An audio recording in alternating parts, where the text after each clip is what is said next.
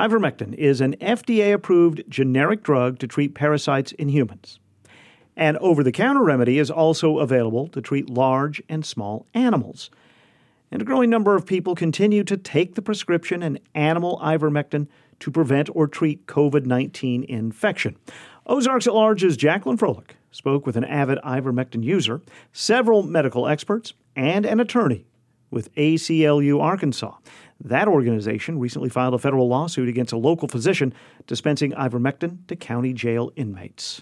When the COVID-19 pandemic was declared nearly 2 years ago, word soon spread about a cheap, widely available remedy called ivermectin, used to treat parasites by prescription in people and sold over the counter as a medicine for animals. Eureka Springs resident John Moria has been taking animal ivermectin for over a year. And it's a gel that comes out, and I take for my weight about the size of a lima bean. It's apple flavored. The potter, blacksmith, and Christian motivational speaker says he's never been infected with COVID-19. He's also never submitted to testing. He encourages others to try ivermectin. It's for parasites, bots, and it's antiviral. Such belief that ivermectin kills the COVID-19 virus traces back to 2020 lab research conducted overseas showing the drug inhibiting replication of viruses in vitro in test containers. Recent meta-analysis of randomized controlled trials on small groups of people infected with COVID-19, comparing ivermectin to no treatment, conventional care, or placebo, yielded unreliable results. Ivermectin adherents now widely source the International Frontline COVID-19 Critical Care Alliance, comprised of physicians and journalists who post epidemiological data from places like India, Zimbabwe, and Argentina, showing ivermectin protocols driving down COVID case rates. It's just simply not acceptable to point to declines in COVID rates and increases in ivermectin use as proof of ivermectin effectiveness.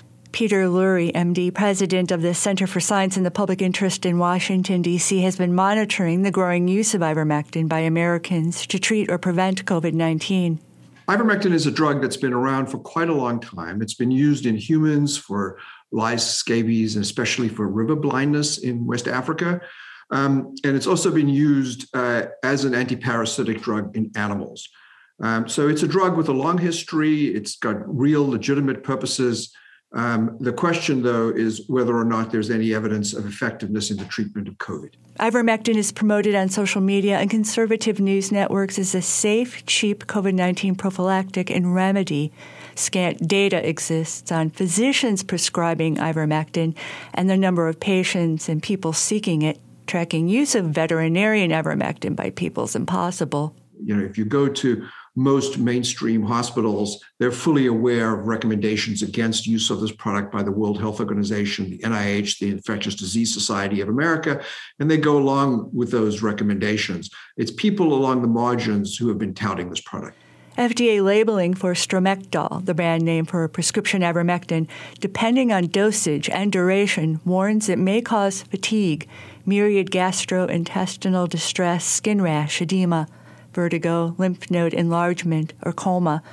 The FDA has not authorized or approved ivermectin for use in preventing or treating COVID-19 in humans or animals, which can catch the virus. And Lurie says there's also collateral risk. That if you believe that you are protected against getting infected with COVID, you may not do the things that actually will protect you, like social distancing, like masking, like taking the vaccine. Lurie says to establish ivermectin as a safe and effective treatment for COVID-19, the generic drug must go through large, controlled clinical human trials. Cardiologist and clinical research scientist Adrian Hernandez, MD, is executive director of the Duke Clinical Research Institute in Durham, North Carolina. He's coordinating the Accelerating COVID-19 Therapeutic Interventions and Vaccines Program, ACTIV-6 for short. And so we're studying currently three different medications. One is ivermectin. Another is fluvoxamine that has been used in depressive disorders. And a third is fluticasone, which is used for asthma. Hernandez says 80 research sites across the U.S. are enrolling people who must be at least 30 years old, have tested positive for COVID-19 within the past 10 days, and had at least 2 COVID-19 symptoms for a week. Yeah, so we started enrolling in June, so this summer. And like the Omicron surge, so have we seen a surge in participation in Active 6. And so we have over 2,700 participants across all 3 arms. And so we expect over the coming months that we'll start having results from these 3 different arms. Referring to the 3 medications. Ivermectin was one of those drugs that was evaluated. And the context there was that some of the earlier data suggesting that it may have activity and potential use, as well as it is being used in the community. And so given that, it's an important question either way to understand, does it have any benefits or does it have no benefits? The National Institutes of Health National Center for Advancing Translational Sciences is sponsoring the Active 6 platform trial to study the effects of the 3 drugs concurrently on enrollees. It will determine key characteristics to enable more pragmatic and efficient future clinical research, he says. What we really need to understand, does it have any impact in the clinical world for COVID-19? And so that's our focus, is how does it help humans or not?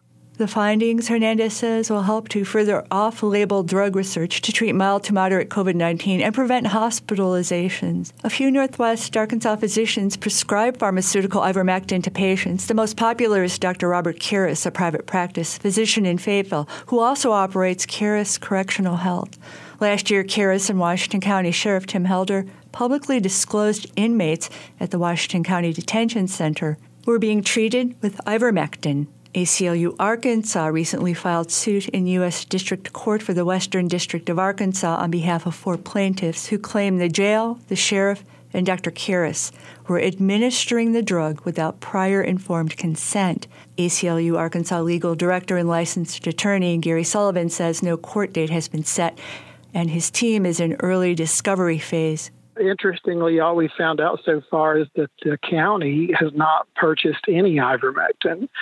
So we do not know if Dr. Karras is getting that provided to him by the manufacturer, possibly for research purposes, or what.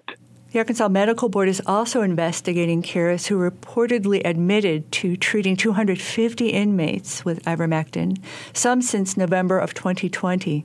The ACLU has no exact numbers yet, but claims inmates were initially told the treatment was a blend of vitamins, antibiotics, and or steroids. Sullivan says plaintiffs claim they were sickened by the drug. They experienced abdominal pain, diarrhea, some lasting for quite some time. They had nausea. Dr. Karras has claimed on the record that no inmates were forced to take the drug and that he was trying to prevent COVID-19 infection and death in the jail. Sullivan says Karras continues to treat inmates with ivermectin. Yes, he does. We have asked the sheriff to put a stop to it, and the sheriff has said that Dr. Karras has his blessing, and Dr. Karras has refused to stop. Indicating some deep personal conviction that ivermectin works. For Ozarks at Large, I'm Jacqueline Froelich.